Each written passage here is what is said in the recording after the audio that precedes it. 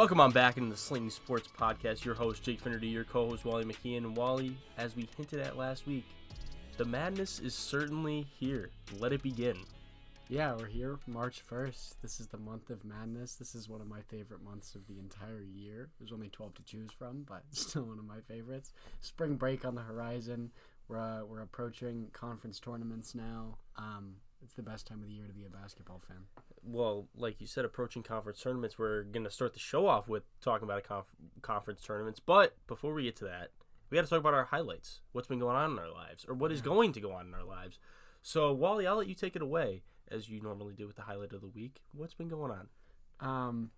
I'll continue the trend of looking to the future and the bright things that are coming up on the horizon. And I've got a friend coming up this weekend to sunny Syracuse, who I haven't seen since the summer. He's spending half of his spring break in Syracuse, New York. I don't know why anyone would do that. I was gonna say, what a nice weather to come to for spring break, right? And he goes to school in Boston.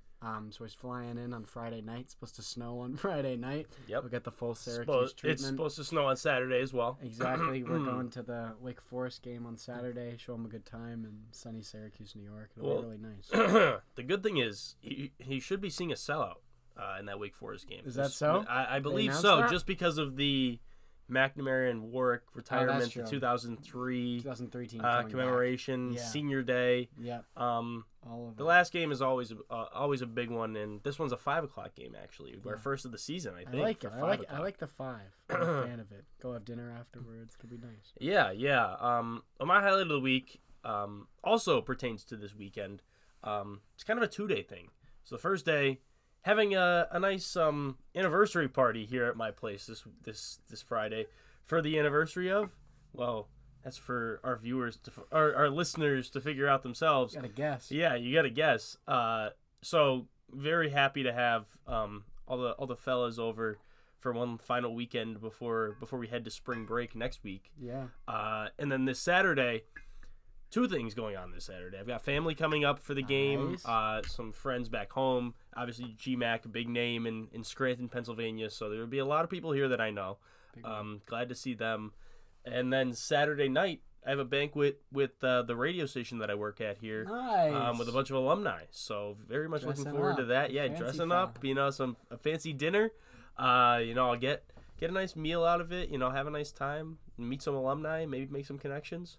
It's all about networking nowadays. Yeah, so that's the thing. It's pretty popular. It's huge. It's huge. So I'm hoping that could be a gateway to some opportunities for SSP to really blow up. I might have to pencil in my drip of the week early, depending on your outfit. I mean, I can't spoil anything, but I do gotta say I have a pretty sick outfit planned for this weekend. I like to pop off when it comes to that thing. I have a new jacket on the way up for this Saturday. Good. Some new shoes. I'm looking forward to seeing it. I'll show you a little something before I go to the conference. But with that being said, we're gonna head into some speedy slings, of course, as we do the quick headlines at the beginning of the show. And we've got the NCAA women's basketball conference tournaments beginning today, actually. Yeah, the entire regular season has come to an end in the women's side of college basketball. Now it's showtime. This is where we get to the moneymakers. Yeah, and I don't know if you saw, but there was already a fight that broke out in the SEC conference play, and that was pretty scary. Yeah, there was a 20-minute delay just because of the brawl that took place. They kicked 8 girls out of the game. Yeah, I love the passion. I love the hunger for victory. I love it. As well, Syracuse, our home woman, our orange woman, are currently slated as the last team in, according to Charlie Cream on ESPN. They'll play NC State tomorrow in the ACC tournament. Something to watch for us orange folk. Wish them the best. Great time of year. Yeah, I'm really hoping for them to pull that out. Maybe we can get to see at least one basketball team in a tournament this year. That'd be very, very, very, very exciting. I went to their final game of the season actually when they played Miami, and I gotta say, Deasia Fair, amazing player, amazing. She killed it. I think she hit at least 2 or 3 1-foot step back jumpers. Sweet, it was crazy. Nice. Moving on to the golf side of things, as we always do at the beginning of the show. We've got the Live having a huge TV contract with the CW broadcasting live events for the first time, I think, in 5 years, maybe even longer than that. But a big swing and a miss for them this weekend. They had a household rating of 0.18, which means that they averaged 289,000 viewers. Yeah. I don't really know why you would pick the CW to be your broadcasting partner. They're not a sports-based program. The Yankees used to have a broadcast deal with them. I think the Mets might have as well, and you would watch like 8 games a year would be on it. But the CW produces Riverdale and other television programs, dramas. It's not a sports channel. So I just find it kind of interesting that that's where they landed with. I think there's a big controversy in a lot of those bigger markets. If they were to sign a deal with the LIV, the Saudi-backed golf league that is very controversial. Nobody really knows where the money is coming from, except for, of course, some high officials in Saudi Arabia. Phil Mickelson obviously being one of the biggest advocates for this golf league, and it expanded with a lot of top 100 players in the golf world recently, and they've slated their whole tour, the entire year of it.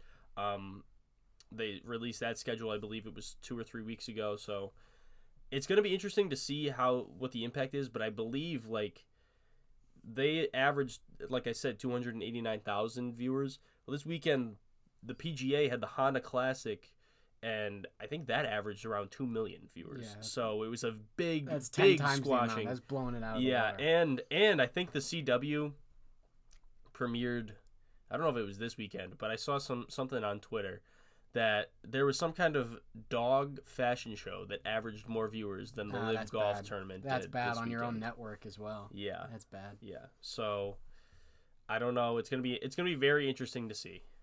It's hard to get into the sports world when broadcasting, to actually draw yourself in there and stay prominent. Yeah, definitely.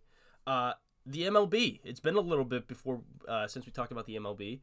And spring training underway today. Mm-hmm. Underway last week, but in full swing now this week. Very, very fun to see that happening. I do have to say, Andrew Painter from the MLB, he's the MLB's top pitching prospect from Philadelphia. Yeah. 19 years old, made his debut today. Fantastic job by him. I will say Jason Dominguez in the Yankees organization, nicknamed the Martian, also made his spring training debut this past weekend. Hit a 420-foot bomb in his first appearance. He did. I believe it was against the Phillies as well. Yes, it was. I believe it was. Across spring training, though, what we've seen with the pitch clock, something that I didn't really think about when the pitch clock was introduced was how it affects the batters. And to me, it was always about the pitching rhythm. But these batters, they have to stay in the box. They can't go out. There are so many videos. Carlos Correa today. Manny Machado last week. Where he swings, he steps out of the box. He has to get back into the box.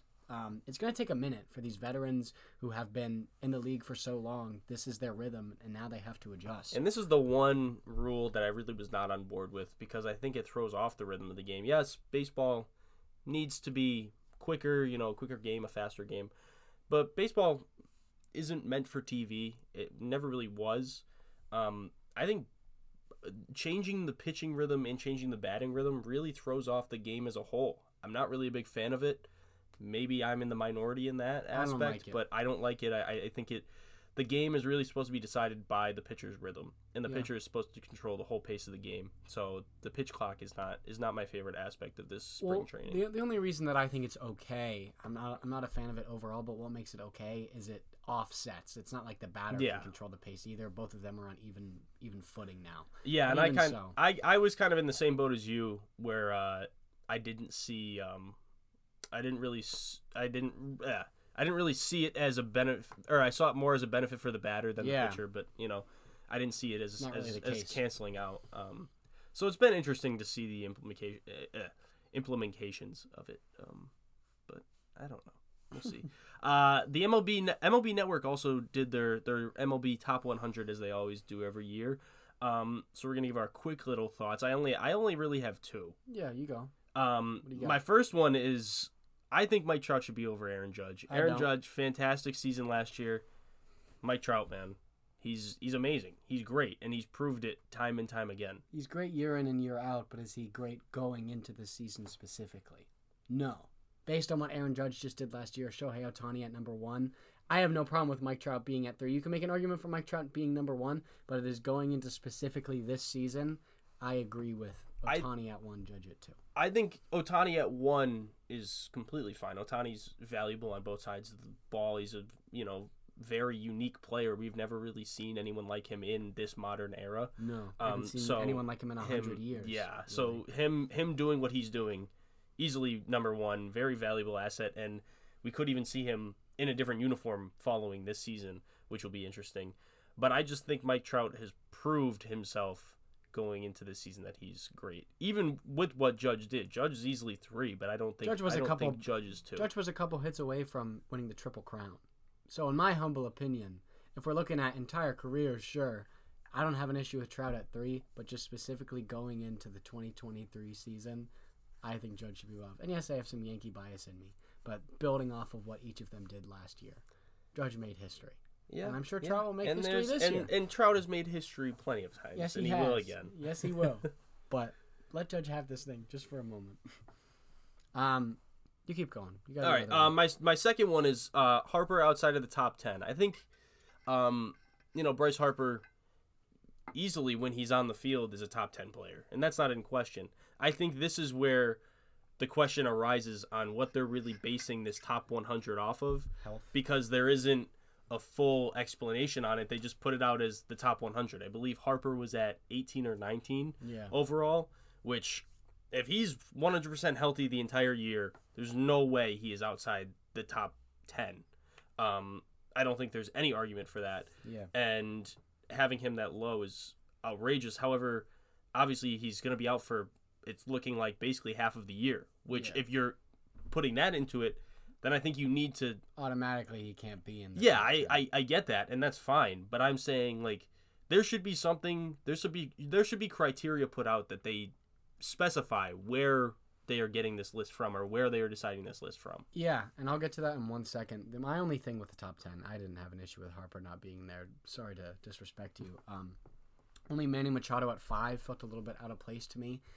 The two guys right behind him, Arenado and Goldschmidt, the two people that finished in front of him in MVP voting for the NL. It seems weird to me that they're behind him and not in front of him. Yeah, Machado just got, 11 years, $330 million, something like that.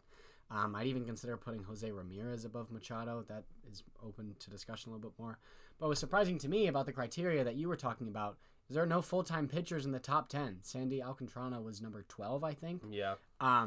Only Ohtani was the quote pitcher at number 1. No other pitcher. Verlander was right behind Alcantara as well.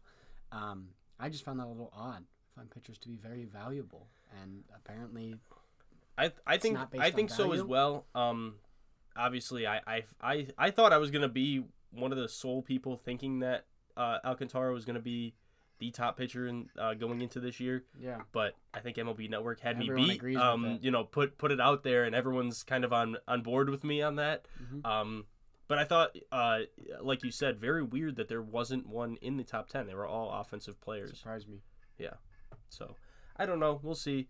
Obviously, we've got a long season ahead of us. It hasn't even started the 162 game slate. We're just getting ready, and I can't wait. We're basically a month away, less than a month away at this point, and even the WBC coming up pretty soon. Tide us over until then. Yeah, That's great. The NFL, of course. We always start off with the NFL. Well, we don't always start off with the NFL, but recently we've been starting off with the NFL. First off, Aaron Rodgers, reports came out today. He's making his decision soon. What is he going to do, Wally? I think you were looking at my notes there for a second. Don't care is what I wrote, and don't care is what I've got to say. I don't think he retires, though. That's my statement. If I have to pick something, which I don't want to, I think he stays in Green Bay just because it's the easiest. I don't think he retires, but the reports on Green Bay looking for his options and everything like that. I say that every year. They've been saying it since moved? 2020. I don't care. I think he stays put. I think he stays put as well. I think he stays in Green Bay. It'd be more fun if he got switched around and the NFL got flipped upside down. I think he stays in Green Bay, and I think Green Bay goes after DeAndre Hopkins. Wow. Get him a true wide receiver 1. Yeah, now that Devontae Adams is gone, and makes sense. It makes sense. He started beefing up that young core, but you get DeAndre Hopkins in there. Could be a little bit more deadly in Green Bay. Maybe they actually could. Maybe they could beat the Lions in week 18. Jalen Carter, potential number 1 pick. There is a warrant out for his arrest, 2 actually, I believe. Yeah. Following a fatal car crash in January, and I will say, he has come out with a statement saying he's going back to Athens, Georgia. Yeah. To deal with all this. Good. There's a street racing crash that killed a Georgia player, Devin Willock, and a recruiting staff for Chandler LaCroix. That's what the report came out as, what Jalen Carter, the warrant is for. He was involved in this street racing accident that killed the two of them. And Willock's autopsy report, his blood alcohol content was also above the legal limit. So chances are, I don't want to assume things, but if Carter's there, might be drinking and driving as well. That's what we'll get into with. There's 2 misdemeanors against him. Legally speaking, he's going to be fine. It's like a $1,000 fine and some community service, so he's not going to face any issues like that. But this is a huge problem, obviously, with NFL teams. I'm glad that he's leaving the combine. He's in Indianapolis right now. He's supposed to have this big week of try and cement yourself as the number 1 overall pick. We'll find out how it escalates, where it goes with it. I think it's going to be interesting to see how this affects his draft stock, especially. Obviously, we're getting into this draft season. Definitely the preparation for it. We're going to be talking about the combine coming up here in a little bit. But it's going to be very interesting. Especially he's projected to maybe go number 1 if the Bears were to stay put. However, I think they are going to move it. Which this is we'll just segue right into that. The Bears leaning towards trading this first overall pick. Who's going to get it? Houston's going to get it. They're going to slide up from 2 to 1, and they're going to pick Bryce Young because it's the easiest for both sides. Chicago will get something reasonable. Houston's not going to have to blow up the entire team to move up that 1 spot. It's by far the most likely, and it makes the most sense for both sides. As for you, what have you got? I went with a bold pick, and I feel like it's not as bold the way that all these scouts and people are talking about this man. But I think the Colts try and jump the Texans. They try and stop them from getting what they believe is the number 1 overall pick. Now, this is not me saying this is the correct number 1 overall pick, but I think they take Anthony Richardson at number 1 overall. That's a bunch of fooey. Please don't do that. It's Young, Stroud, huge drop off. I'm not agreeing with the fact that he is number 1. I'm not attacking you, but I'm attacking the NFL media world, NFL analysts. It's Young, Stroud, huge drop off. I don't want anything to do with Levis or Richardson. If I had to pick between the two, I'd pick Richardson, but I would not be picking him at number 1. I wouldn't even be picking him in the top 10. There, I said it. If he does not get taken at 1, he will probably go 7. Which I believe is Vegas, yeah. Because then 9 is the Panthers, correct? Yeah. So that's disgusting, though. Anthony Richardson should not be a top 7 pick. I'm sorry. He 100% will end up being one. I think he will be. He will be, and I'm not saying it's right or wrong. I just think he will be. But also, if this happens, then I'll be very happy because back in our college football segments back in the fall, you were asking if Will Levis was going to jump to 1, if there was a possibility. I did ask. And I threw out a name out there. And who was that name? Anthony Richardson. So if this happens, I'm a genius. and I predicted the entire NFL script for the NFL draft. Like 6 months in advance. Yeah.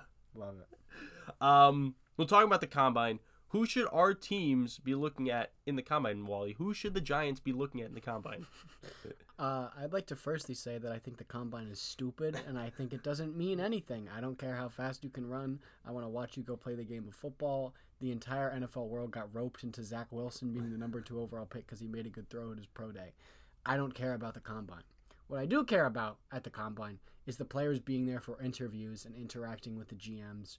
And for me, as a Giants fan, all I care about is what Joe Shane says and what he says at his press conferences. And on day 1, he made it apparent that he wants D-line depth. That's very important to him, and I would not be surprised if they picked a defensive lineman in rounds 1, 2, or 3, even round 1, even if there are bigger needs.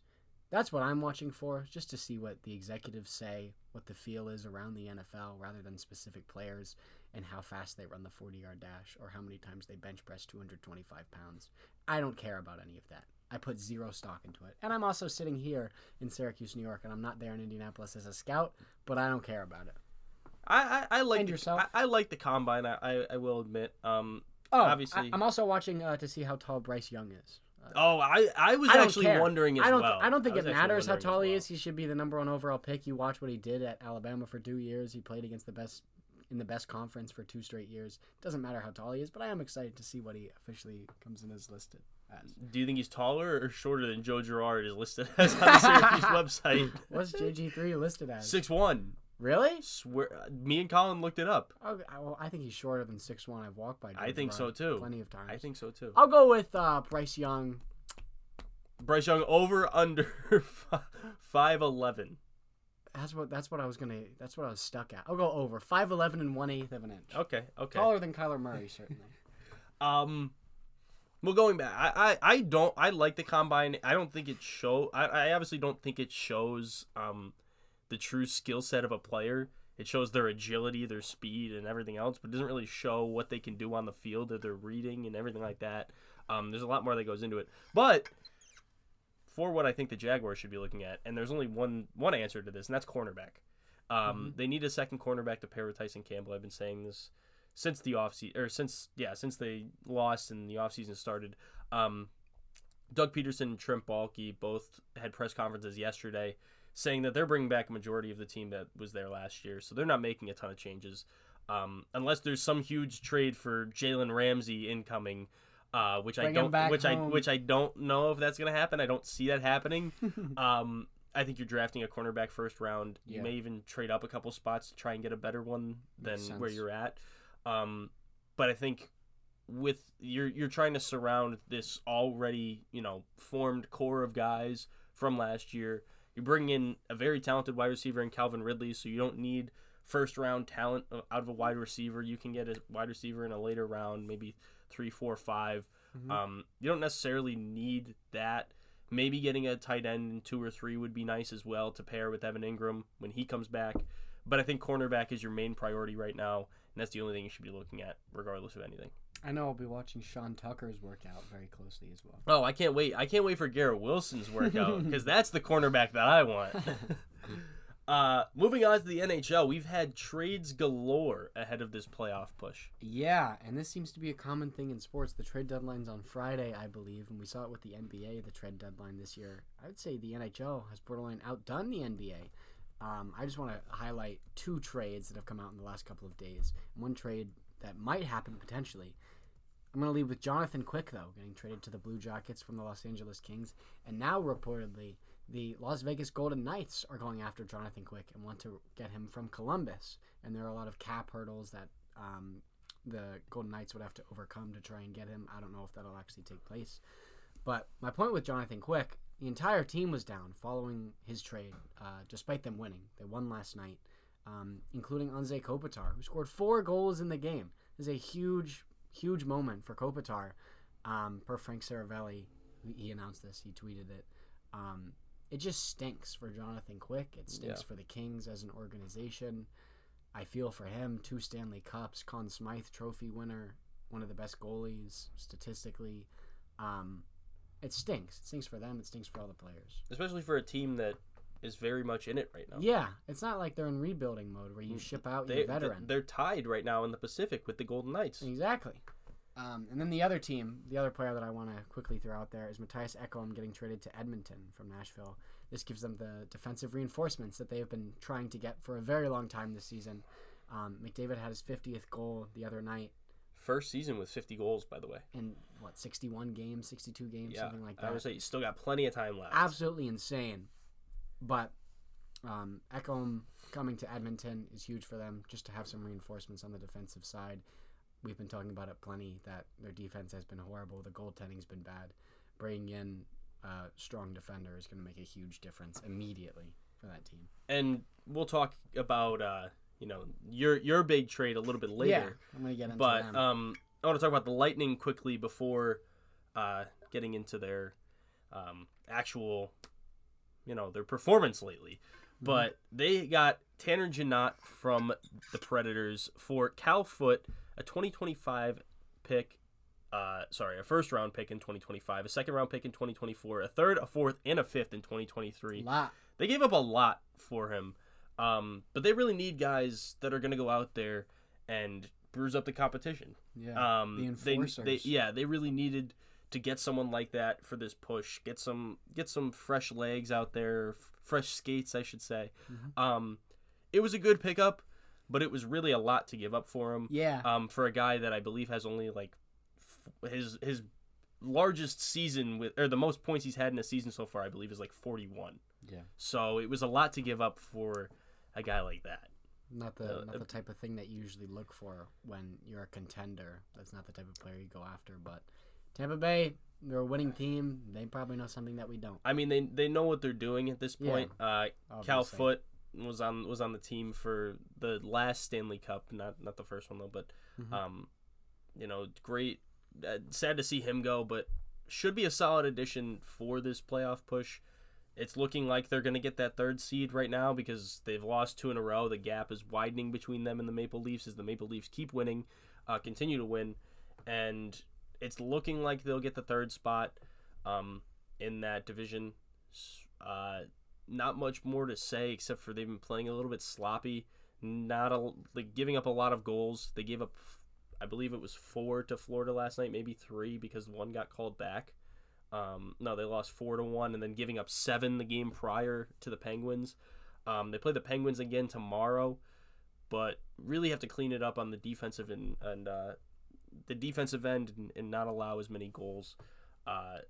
It's really been that way all season. Is when they go on a skid, they give up games with 4, 5, 6 goals and just lose right in a row, and then they bounce back and outscore their opponent like 7-5. So you're not going to win many games like that. You got to clean up the goaltending, and especially with Andrei Vasilevsky back there, you should not be giving up that many. Yeah.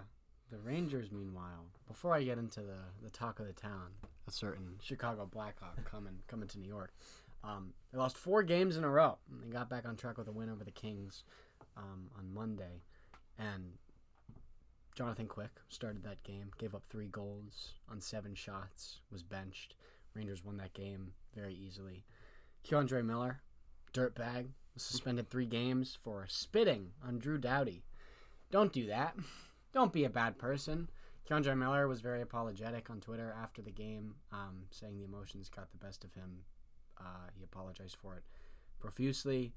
Don't be a dirtbag, though. Moving forward, you have a bright future, Keandre Miller. Don't spoil your reputation. Now for the trade, though. Patrick Kane. How about it? How about it? I saw you had in your notes. They still ain't winning. They still ain't winning, according to you. It is so rare that you get to acquire a Hall of Famer, a 9-time All-Star, former MVP winner, and you don't have to give up the entire team. They give up 1 player, and they gave up a couple of draft picks. They have to trade one to Arizona so Arizona could takes by some of the money that Patrick Kane costs. Their top 6 forwards now, the Rangers, on the first 2 lines, have all been All-Stars in their career, and 5 of 6 of them have been in the All-Star game at least once since 2020. That's insane. That doesn't happen in the sport of hockey. Top to bottom now. Now your third line is the 3 youngsters, Kakko, Hedl, Lafreniere, who grew up a Patrick Kane fan. Patrick Kane was Lafreniere's favorite player as a kid. Everything, top to bottom, this Rangers team, you have a very good argument that they're the most talented team in the entire NHL. Will that mean they'll actually win anything? We'll find out. But I'm feeling pretty good right now with all of the acquirements that they have made. They beefed up. They did what they had to do if they were going to make a playoff push. But even as talented as they are, even before the Kane acquirement, they've been underperforming mightily throughout the entire season. Not the entire. They went on a 7-game win streak, and they didn't lose a game in regulation for a month. They're starting to hit their stride now, and then they had that 4-game skid. Okay, so a majority of the season, I'll say. They've been underperforming. For their standards, yes. Yes, for their standards, exactly. Not for the whole thing. So, obviously, we've seen playoff hockey as a completely different breed than regular season. I think they do have a good chance, but also you have to get through the behemoth that is Boston right now. Yeah. You still have to get through powerhouses in the East. I'm only worried about Boston. I don't care about Carolina. I don't care about New Jersey. I'm not sweating it. I don't care about Toronto, obviously, and I don't care about Tampa. All right. Only Boston. It's the only thing on my mind. When Tampa does it again. See you in June. In the Eastern Conference Final, Boston. Looking forward to it. Good rivalry. the Wild making a wild comeback. They are second in the Central now, after going 7-1-2 in their last 10. And the goaltending has been absolutely insane. It's been out of this world. They have given up more than 2 goals only once since February 11th in their games. They've been outstanding, both Marc-Andre Fleury, but specifically Philip Gustafsson. Awesome name, by the way. Only allowing 2.06 goals per game. In the entire season, but in his last 10, 1.62 goals allowed, a .946 save percentage. He would be the Vezina favorite by a very wide margin if Linus Ullmark didn't exist. Linus Ullmark, who scored a goal. I would say also scored the other day on an empty netter. If Linus Ullmark did not exist, Gustafsson would be the favorite, and I feel for the guy who's playing out of his mind, and he just has to live in the shadow of Ullmark. It's the equivalent of Embiid and Jokic. Yeah, pretty much. That's exactly what I was thinking. Yeah, it's pretty wild. Because I've heard Gustafsson's name for quite some time, and he's repeatedly been in the conversation for the Vezina Trophy each year, just like Embiid has. It's heartbreaking when you have to see a guy go through that, especially, I mean, obviously he's not on my team, but I'm saying in the NBA terms, he is on my team. It's heartbreaking. So I feel for you Wild fans out there. I don't know. Do you think they're gonna do it? Do you think they'll take the Central? Nah, I don't. I think Colorado's turning it around, finally. They're on a 7-game win streak right now. They're 2 points out of that first spot with 2 games less played than Dallas. I think Colorado will end up back in that first place. That whole division is a scuffle, though. The top 4 teams are within 3 points of each other. I think Colorado comes out on top. I think Minnesota gets there, though. I think Colorado finally turns it around and performs to the standards that we've seen Colorado do time and time again. Last year winning the Stanley Cup, I think there's no reason that they shouldn't be winning that division. They should have been from the start of the season, but you get the slouch. So they're back. I think they'll win it. Minnesota going on a great run here to finish the season off, though, and we'll see where it gets them. With that being said, we're going to head into the halftime hustle. We're going to start off with Drip of the Week. Do you want to start or do you want me to start? You can go first. All right, I'm going to start it off with my favorite league, the XFL, and the Houston Roughnecks. Look at these uniforms, man. They got the white on the shoulder patches. They've got, I did not mean to go on there. They've got the navy jerseys with the gradient on there. But if you look at the helmet is actually 3 different colors. It's got red, white, and then the other side being the navy with the Houston Roughnecks logo on it. Absolutely beautiful. And actually, they're one of the only 2 teams in the XFL to be 2-0 right now. Good for them. I love the uniforms. They're very reminiscent of the Navy uniforms, I thought, from the Army-Navy game this year. That's what it reminded me of immediately. I think we'll finally see their white uniforms this weekend when they play the San Antonio Brahmas on Sunday night. So they're cool, though. And all the uniforms sponsored by Under Armour. The Rock is sponsored by Under Armour. He has his own line with them. So did that. And they all have a little Rock logo on the back of them as well. Yeah, I didn't know that. Yeah. That's super cool. So it's pretty awesome. My drip of the week is a bit of a throwback drip of the week, but I was just introduced to this on TikTok the other day. That's Devontae Green, who is a player for the Norrköping Dolphins in Sweden. He's playing overseas. He played basketball at Indiana from 2016 to 2020. And he has a tattoo on his left arm of the cheat code to get infinite ammo in GTA San Andreas. And he got it because he's, quote, a shooter. And that's why he has the infinite ammo. He never misses. He never runs out. He's always shooting. See, I feel like I had seen that before, but I just never really, looked into it. I didn't know who it was that had it. I just seen the thing about the tattoo. Devontae Green is not doing anything. He's been playing overseas since he left Indiana. But I think it's a super cool tattoo. It's awesome. It's awesome. Even if you are playing for the Norrköping Dolphins in Sweden. Yeah. Sweden. Yeah. We're going to go into our players of the week. And I'm going to start us off again. Yeah. I have the dog at Louisville's halftime last night. So last night at halftime, Louisville had a dog performing on the court.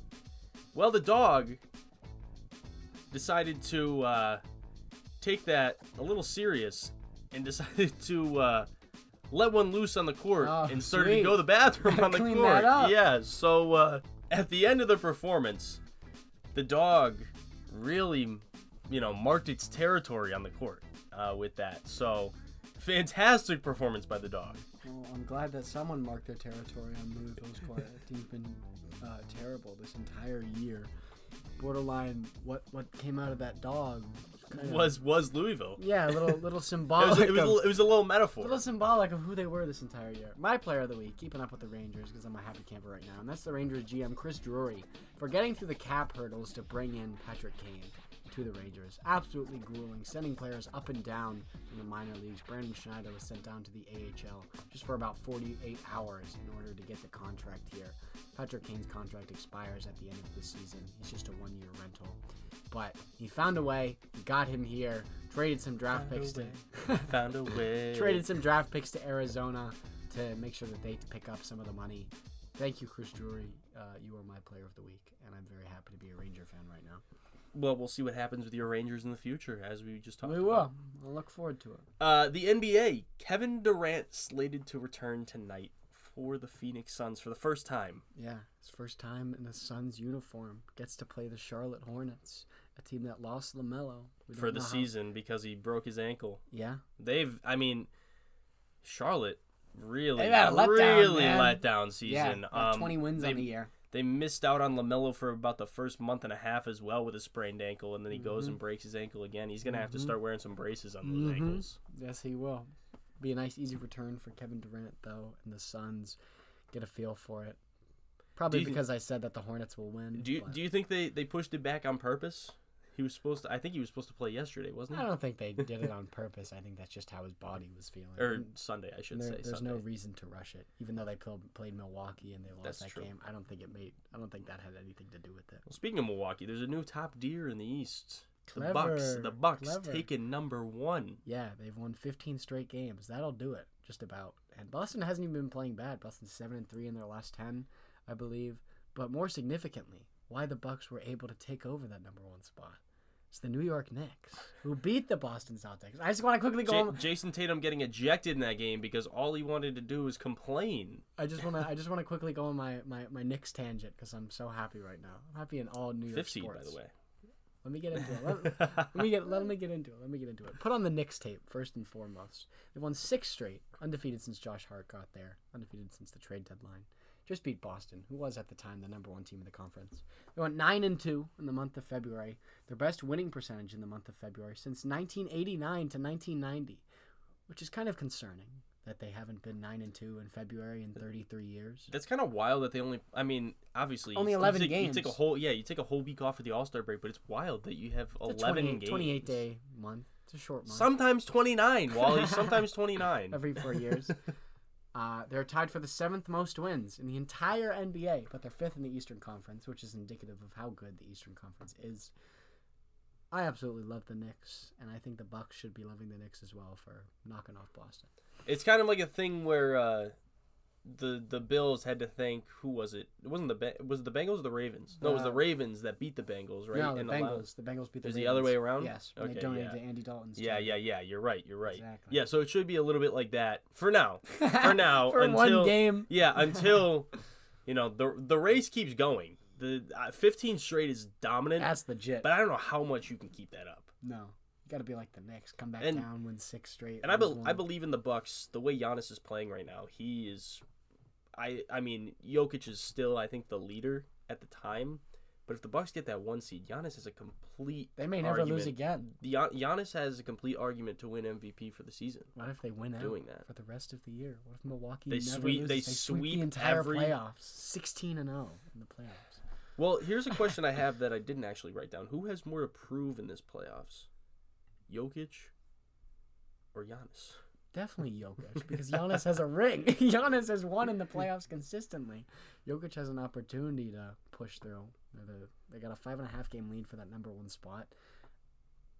I think Jokic has already determined himself as one of, if not the best players in the NBA, 2-time MVP. The way I should have phrased it, is, do you think Jokic has the most to prove in these playoffs? out of anyone. Yes. Yeah, sure. I can get behind that. I don't have an issue with that. If you're going to win MVP 2 times in a row, you might win it 3 straight, and you do absolutely nothing in the playoffs. Totally. People are going to start coming for your head eventually. I agree.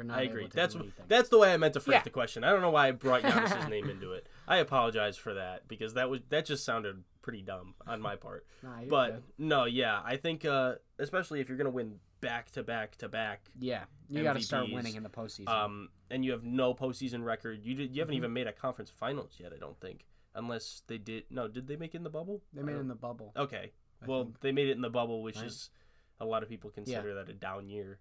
I mean, I don't. I'm saying a lot of people didn't even win MVP that year. Yeah, doesn't mean anything. But if you're gonna win MVP 3 times in a row, you better start getting some more hardware in there because if you're winning meaningless MVPs, then what really is the meaning of you playing at such a high level? How valuable can you be? Exactly.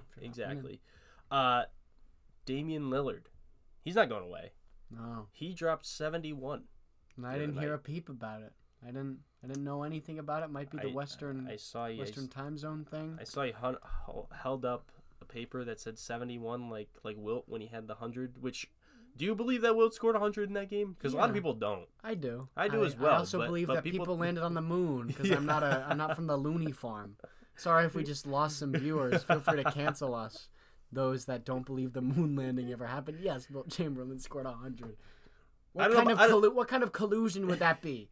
It's not Bigfoot. It's not Bigfoot. I'm just saying there's people out there that don't believe it. I believe it. Of course, I think Wilt was a monster, and he was averaging like 50 points a game at one point. So averaging quadruple doubles was his stat line. He was playing against plumbers.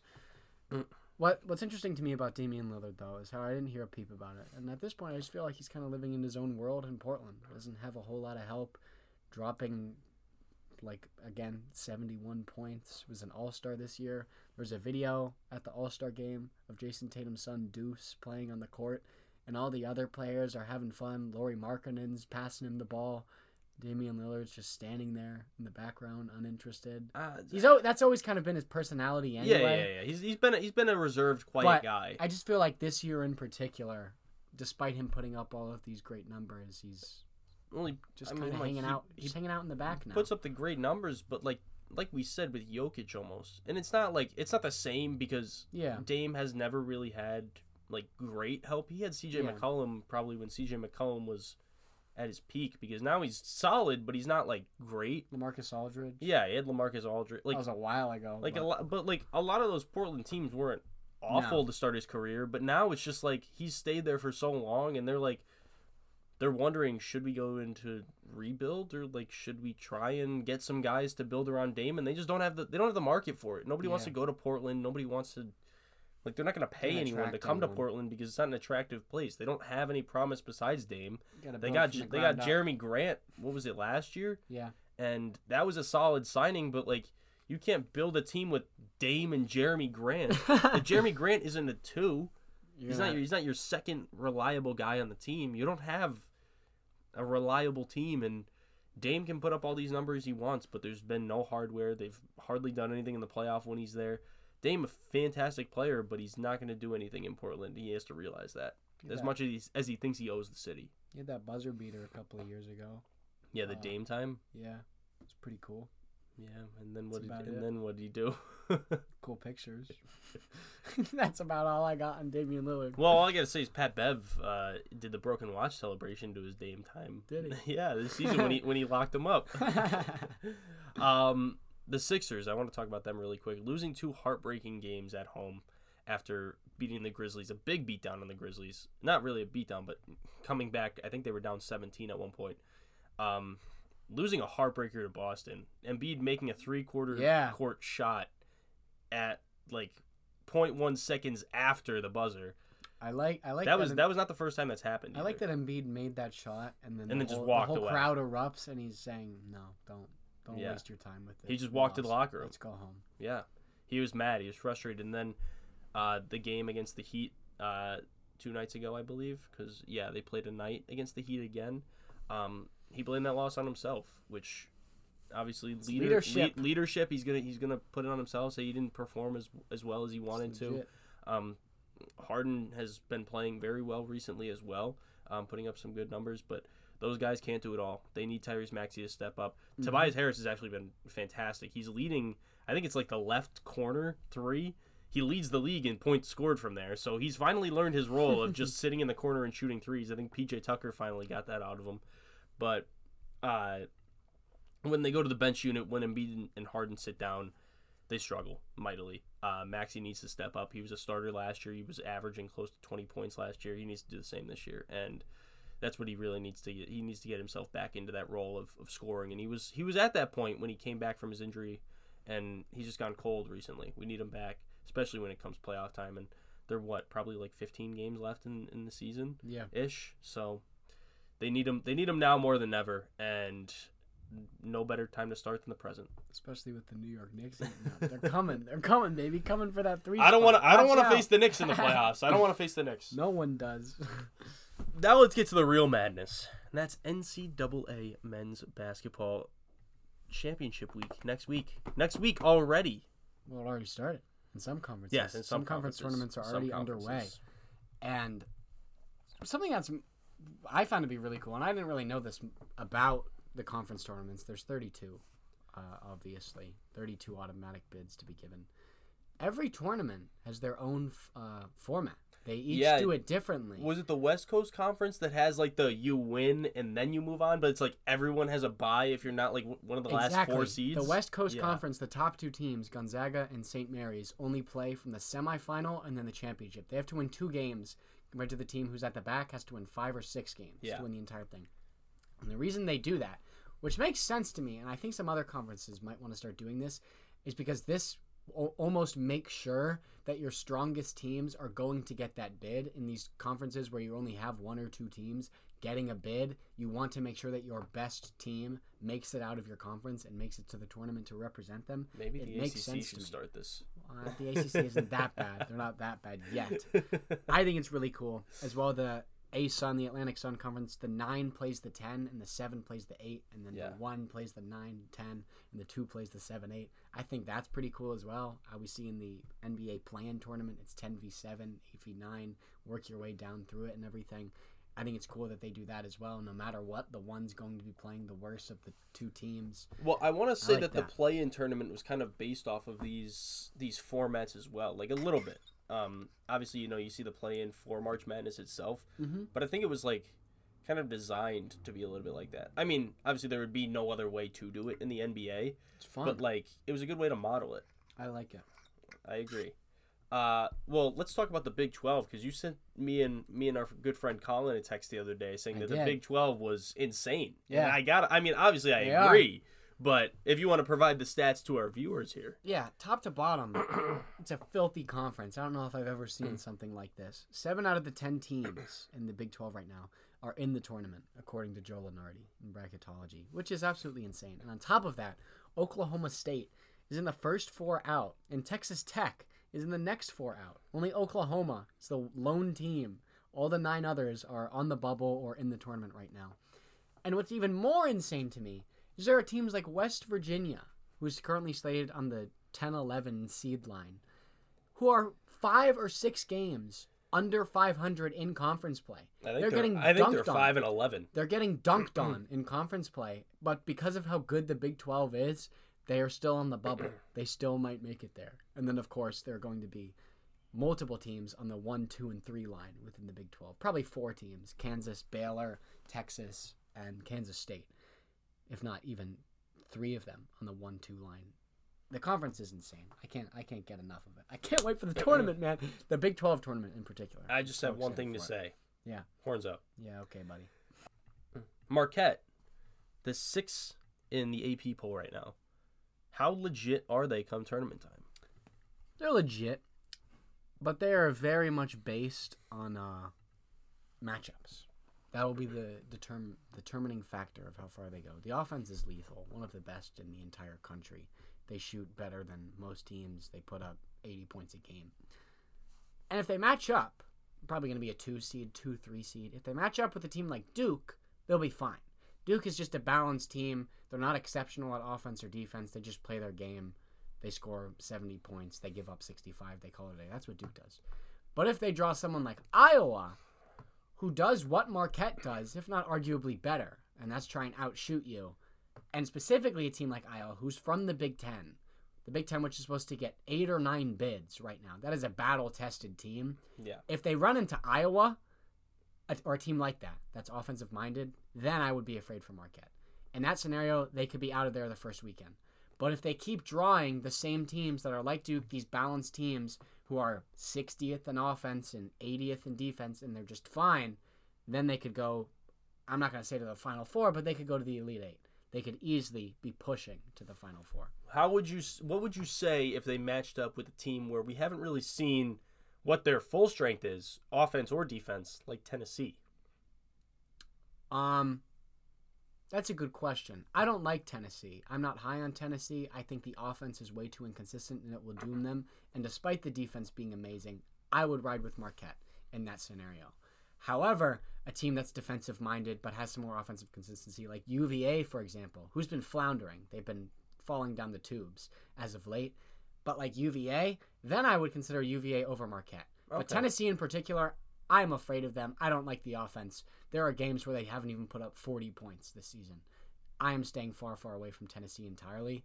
But again, Marquette, and I'm going to talk about a little bit more with Houston in a second, but with Marquette, they're all matchup based. Whoever's in their region. Marquette, like you said, one of the top offensive teams. Yes. I think if you get a team that has had a struggle scoring this season, there's no way that they don't at least put up a fight with them or capitalize on that. Yeah. It's really, like you said, going to be very dependent on how good that defense is. Yes. And defense wins championships, man. It does. You need some offense. Sometimes. Yeah, sometimes. You need some offense to compensate. Houston sitting at number 1. It's looking like they probably will end up there at the end of the season, before tournament time. Were we wrong? Can Houston really do it? No, they can't. I agree with that. Before we get into our little anecdotes, I want to say no, they're not going to do it. But we've been saying it since when did college basketball start? November, late October, whatever it was. The lack of strong competition is what's going to burn them. They have 4 quad 1 wins, and they're the number 1 team in the country. That's bad. Kansas, for example, who currently is number 3 in the AP poll, and might end up having an argument to be the number 1 overall seed, and we'll get to choose what region they want to play at, which would be in Kansas City in Missouri. Yeah. A very close distance for them. Kansas has nearly 4 times the number of quad 1 wins. They have 15, which is by far the most in college basketball. And obviously, this factors into the fact that they're playing in the best conference in college basketball in the Big 12, the dominance that we've been talking about. Because the top 3, Kansas, Baylor, Texas. Baylor with 11 wins, Texas with 10.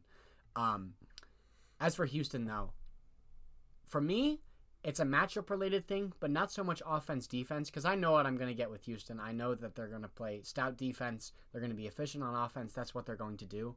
But for me, it's just the degree of difficulty of the teams that they are facing and the opponents that they have faced throughout the year. When was their last quad 1 win? Was it the beginning of the season when they played out of conference, probably? Memphis might be considered quad 1. That would be my guess. Memphis is the only other team from the AAC who's projected to be in the tournament right now. I'll guess that Memphis would be that last quad 1. Okay, I don't consider them a quad 1. That's why I was just. That's why I was just worried. I couldn't tell you, but either way. I didn't mean to throw you off like that. I wanted to put it out there because I know the audience is probably thinking the same thing. How far they go depends on who's in their region and how good those teams are. Not just like their seeding, not just their stats, but the conferences that they're playing in. In this scenario, let's say Marquette is the 2 who have, I think, like 4 quad 1 wins this year. Gonzaga is the 3. This is all possible. Like, seeding-wise, this is very much possible. Gonzaga is the 3. They have 3 or 4 quad 1 wins. And UVA, who also has 4 quad 1 wins, maybe even 3. Those are the top 4 teams in that region. In that scenario, I'm riding with Houston to come out of that region without an issue, just because of those other teams not being experienced. I was going to say, I think Houston is the most dominant in that conference just because the rest of them obviously haven't had much experience either. UVA playing in a weak ACC.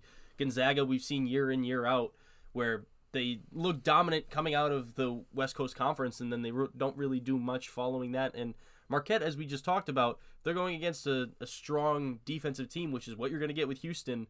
You can't really fully rely on them. If they can outscore Houston, then great. Yeah. But Houston is going to provide that defense. I think they'd be the favorite to go to the Final Four. I don't think that they can face off against another Final Four team, though. I also don't think that the committee or whoever like makes up the bracket or whatever would put all of them in the same. They would put UVA there, but they wouldn't put Houston, Marquette, and Gonzaga all in the same region just because there's not a Power 5 team. There's not a Power 5 conference represented there. Either way, though. But I do think if they have to go through a team like UCLA, for example, who has 6 Quad 1 wins, UCLA is a fair example, even if that's only one more than what Houston has. UCLA being most likely on the 2 line. They could even get up to the 1 line, depending on Pac-12 tournament, depending on if Purdue loses, etc. If they face a team like that, if they're stuck with a team like that in the 2, if even Texas, you can put Texas there, any of those Big 12 teams, then I would be more concerned for Houston. Especially UCLA, just because they match up well with them, because UCLA is a defensive-focused team. Do you think UCLA gets the final 1 over Purdue, or do you think Purdue gets it over UCLA? I think Purdue, and 9 out of 10 bracketology things right now, Purdue is still at that 1 spot, and I think Purdue will stay there, but UCLA will have a very compelling argument. I also don't think Purdue ends up winning the Big Ten tournament. I was going to say, I think it's going to be very dependent on what happens in championship next week. Or championship week next week. I think if UCLA wins that Pac-12, I think they are going to get that final 1 spot. And I don't see Purdue winning. Like I had, this isn't really a good comparison, but I had said that I see them as a very Illinois-like team with Kofi Cockburn and Ayo Dosunmu. Who actually did win the Big Ten. But I don't see Purdue doing the same. I think Edey is relied on way too much in that team. I think UCLA gets that final 1 spot, so I think Purdue ends up at the first 2 seed, I should say. But I don't think that Purdue does it either. The reason why I would stick with Purdue and Purdue staying at the 1 is because the Big Ten is so much better. Yeah. And UCLA, there's a very high chance that the only tournament team that they could end up facing in their tournament is Arizona, and that could be in the championship. That's true. Depending on what happens with Arizona State and USC, they're both on the bubble right now. Arizona State solely because of a 3-quarter shot to beat Arizona at the buzzer. That's the only reason why they're on the bubble right now.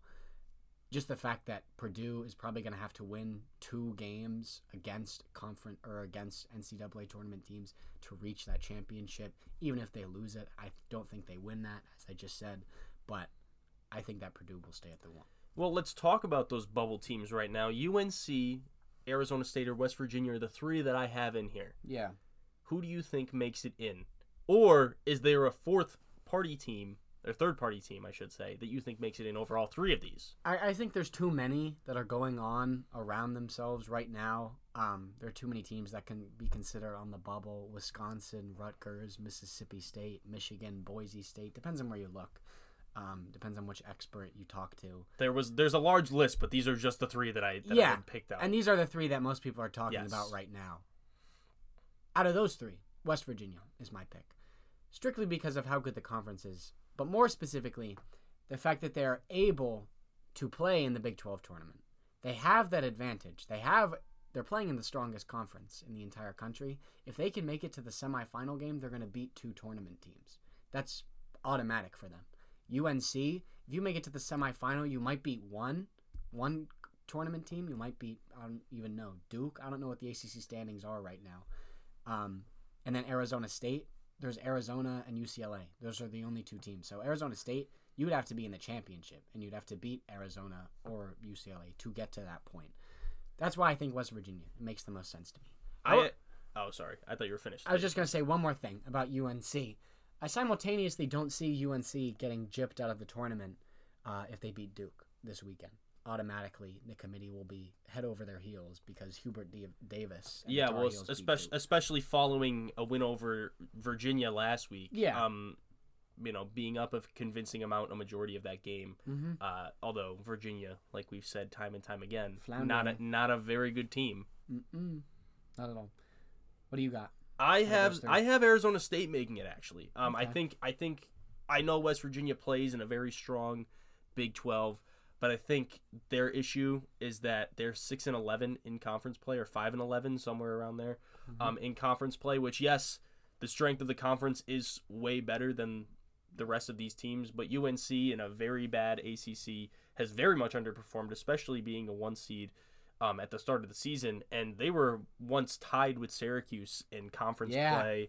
And Syracuse has taken themselves out of that picture on their own. Syracuse, it's not even UNC doing much. Yeah, which Syracuse was never in it to begin with. We haven't spoken about them in a couple of weeks now. We don't have to. They just lost to Georgia Tech last night, the worst team one of the worst teams in the ACC, the worst shooting team in the ACC by far.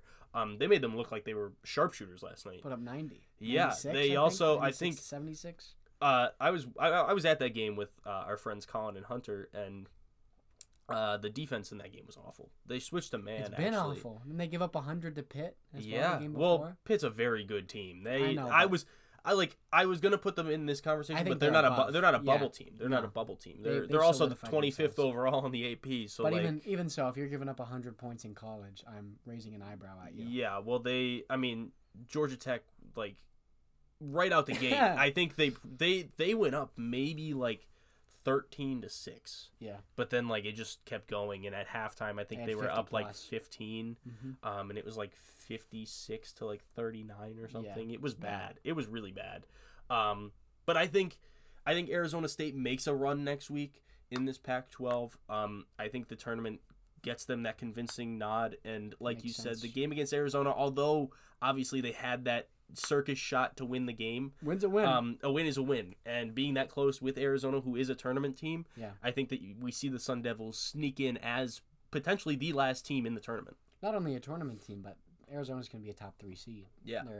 They're very strong. When you look at UNC, you look at the ACC, the ceiling of UVA, Miami, neither of them are going to the Final Four. You look at the Pac-12, UCLA, Arizona, both of them will be trendy Final Four picks. Well, we talk about the SEC being top heavy. You could look at the Pac-12 being top heavy with Arizona and UCLA. Obviously, those two teams very strong. UCLA, I just said, has a very convincing argument for the number one if they win that conference.